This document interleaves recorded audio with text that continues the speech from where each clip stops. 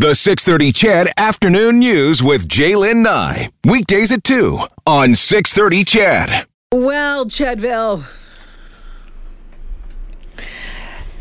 This is a great tune.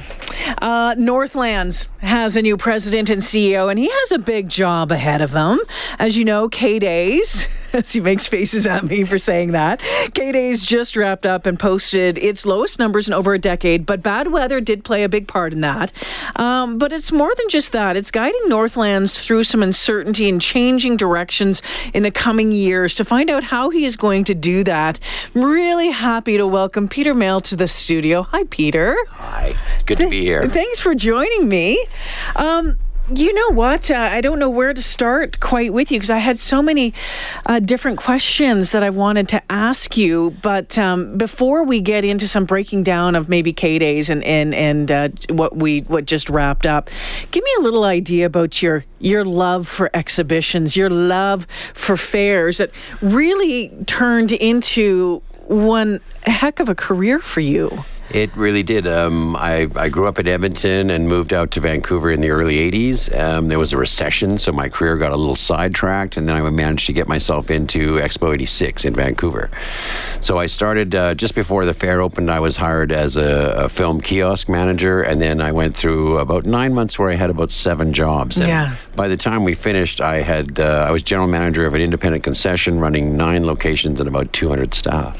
And I decided, you know what, my early career, I always got bored doing things. And I just found in the fair business I didn't get bored. So I transitioned from the World's Fair into working for the local fair there, which is the Pacific National Exhibition, or the P&E in Vancouver. So you were with the P&E for a very long time. Yeah, I did about 2 years at the P&E, and then I left for 2 years and went to the south of Spain. So for 2 years in the south of Spain, I worked on the World's Fair for 1992 in Seville.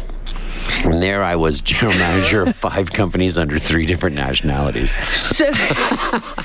So easy to say, or I think it's fair to say that fairs are, it's in your blood. This is something that, this is not something that you've been dropped into here in Edmonton, that you have no background. I mean, this is, when you look at I pulled up your resume off of LinkedIn this afternoon, by the way. And look, it's all right here. It's all right here. Boom, boom, boom, boom. It's one thing after another thing.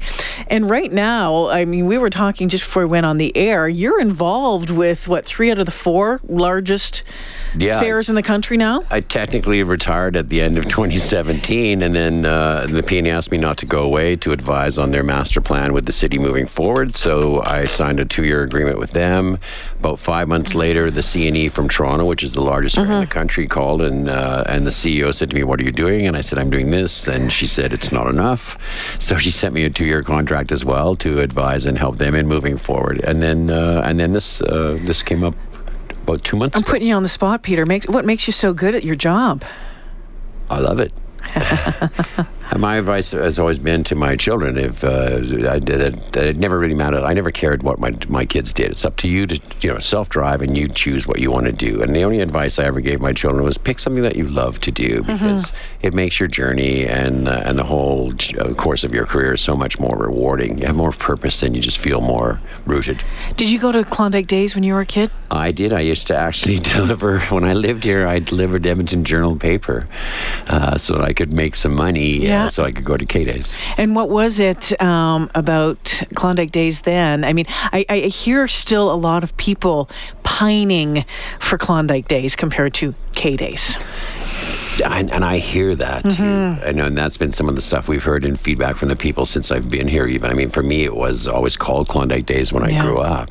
And these exhibitions do go through different exercises where they will change the name and look to be fresh. But in the heart, these events are so traditional and so emotionally attached to the people in the region that the people normally they default back to what the name that they know. So if we are calling it K-Days, but wherever I I go around town, I still hear people refer to it as Klondike Days. Yeah, I was at an event last Thursday night, and some of the old, the legends from Klondike Days, the Klondike Kates and all of that sort of stuff were at it. And I heard someone speak now, an older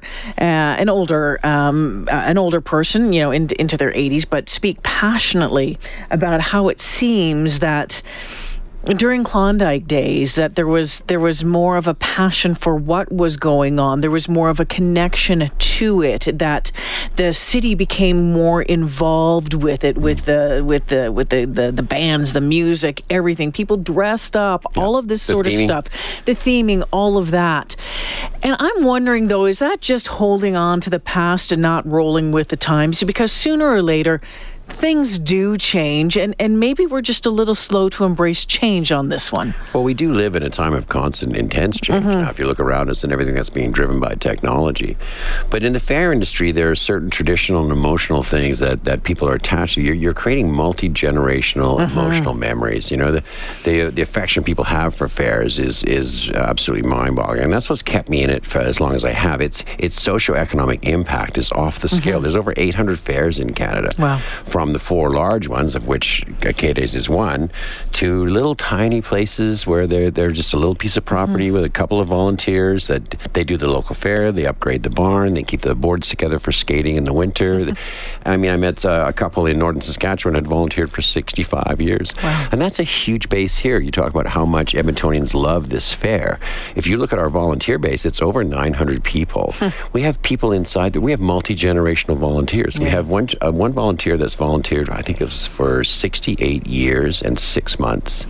His son has volunteered for 31 years. So you see this incredible support from the community and how they give back to create this event. And it really is a gathering. It's a pulling of all the people together, and that installs and grows this sense of community, which in today's world, I was at a speaker a few years ago that talked about high tech and high touch. And what he meant by that is the further we go into high tech and computer and this world of digital that surrounds us, the higher importance it is for people to reach out to real people and to touch and have human interaction. There has to be a balance between those two things.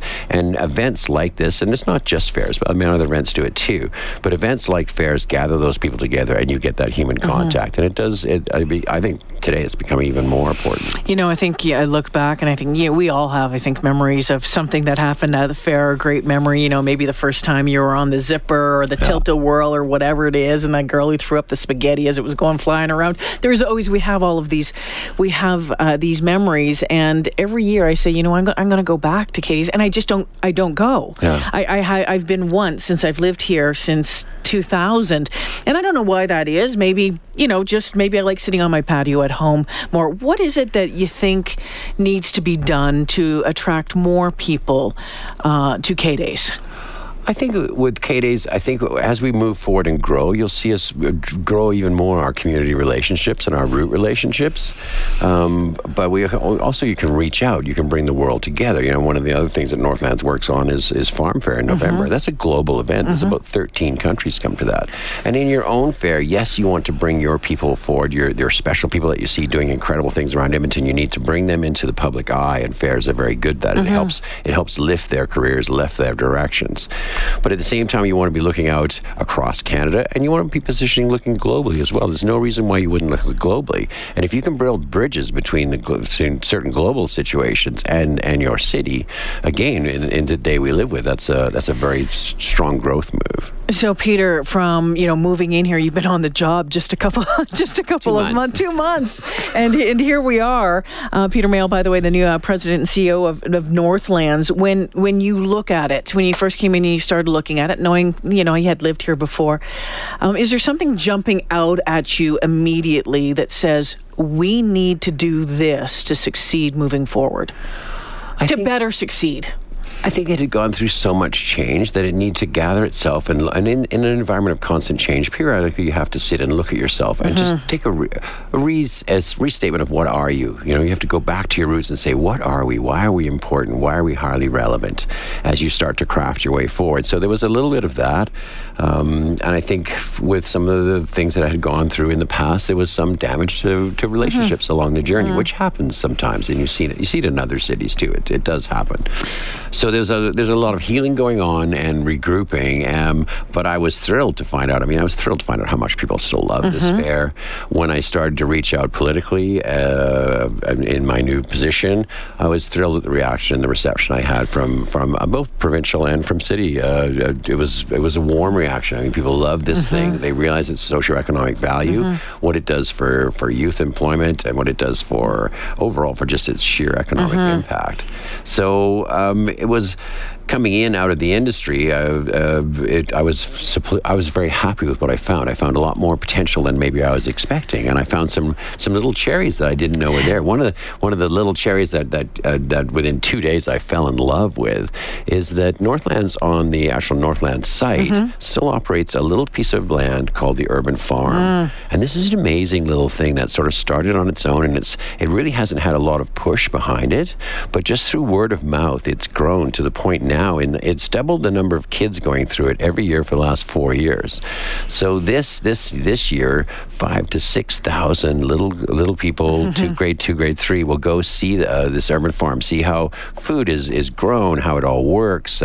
There's beehives there. There's some chickens there where you can pick up eggs and see how the eggs are fresh and how that works. So it's really an urban-rural interface, and this is a little gem that can do a lot more for the city and for the community. Well, there needs to be things to build on to allow this to get bigger, and it's gone through some challenges over the past couple of years. Of course, the Coliseum sits empty. The racetrack is what it is now.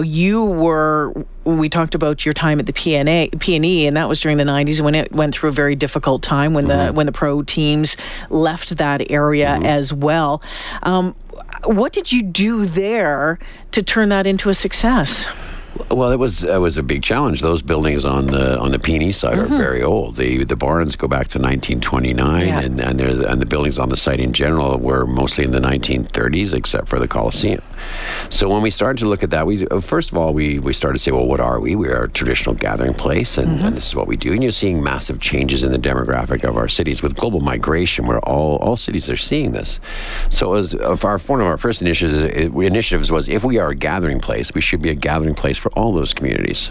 So we started to reach out and we started to do that. We started to all of a sudden work with those communities to create gatherings.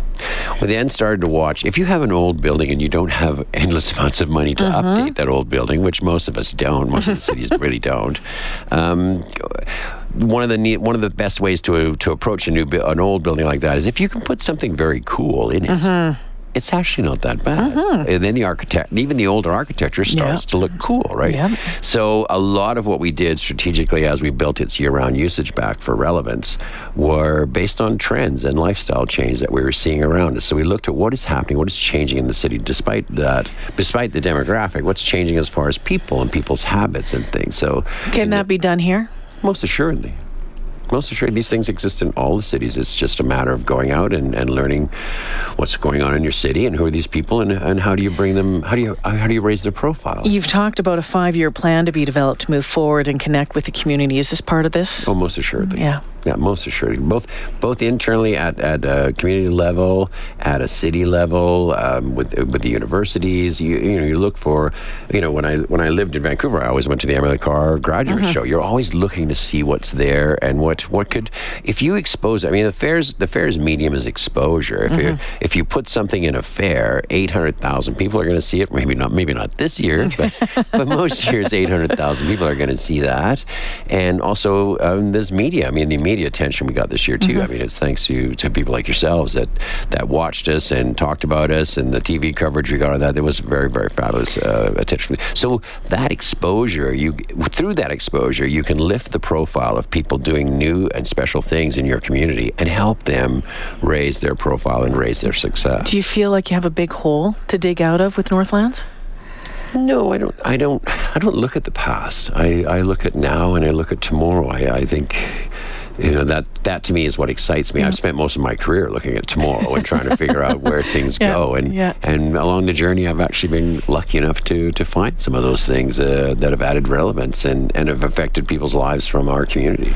Peter Mayle, the new president and CEO of Northlands. We'll take a break here. When we come back, I have some questions specifically regarding to this year's event. More with Peter right after this. Peter Mayle, the new president and CEO of Northlands, joining me in studio this afternoon. Appreciate you taking the time to do this. Yeah, it's a pleasure. Now, first, do you have a favorite ride at the fair?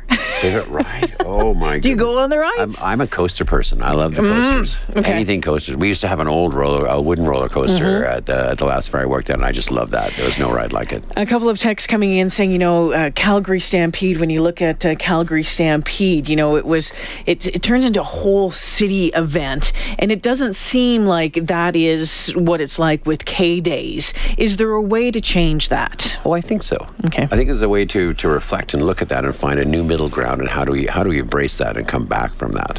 If you look from the fair industry's perspective, when you look to Calgary to dress up for Calgary Stampede, it's really not a huge stretch. You put on a Western shirt, a belt, some boots, a hat, and we've all got jeans. Yeah. It's an easy crossover. But I remember in my early days growing up in Edmonton, like a woman's Klondike dress was a pretty big challenge, and not some of them not that they're quite expensive to produce.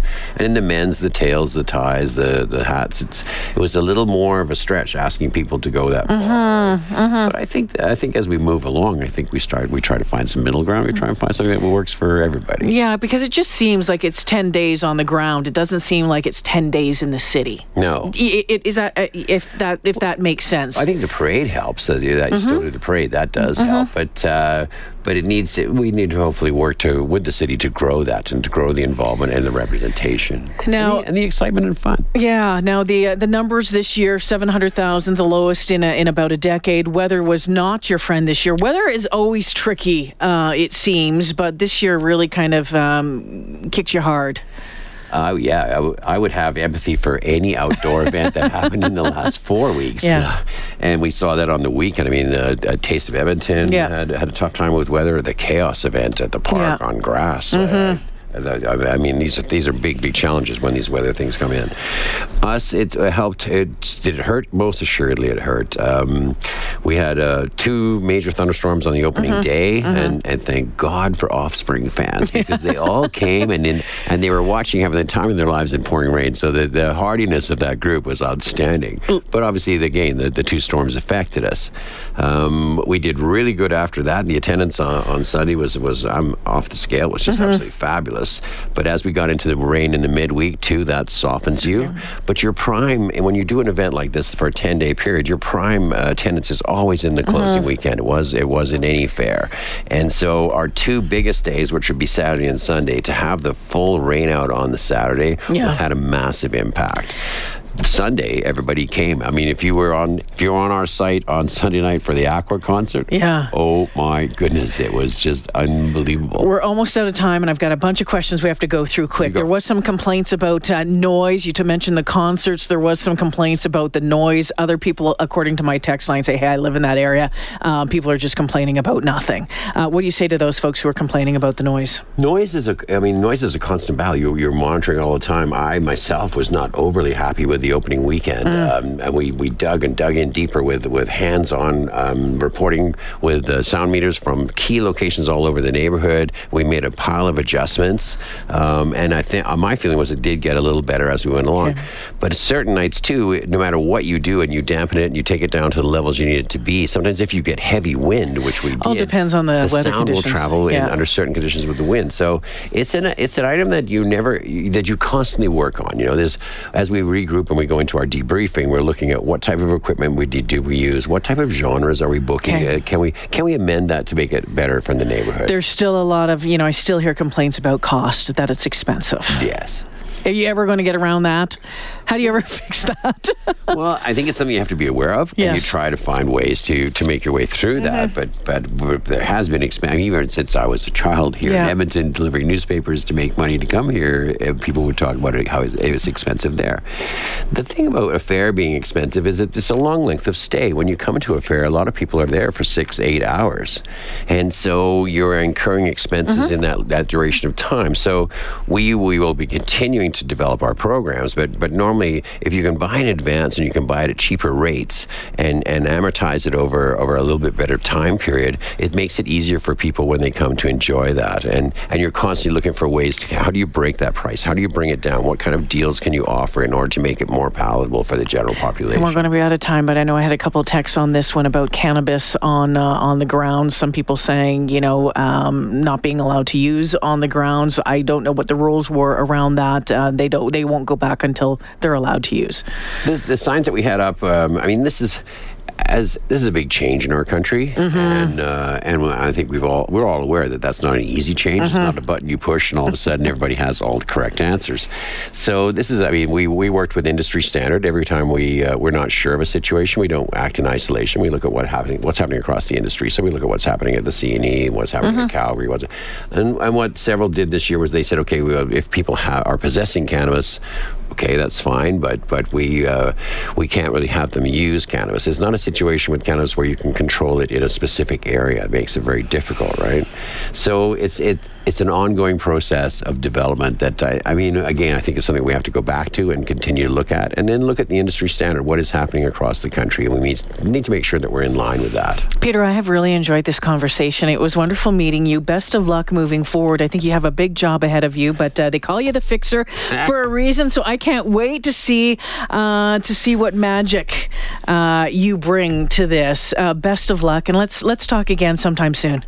And I can't wait to give the Edmonton next year's fair. We will give them a fair that they have never seen. So I'm pretty excited about what's going to happen next year. Thank you so much. Thank you.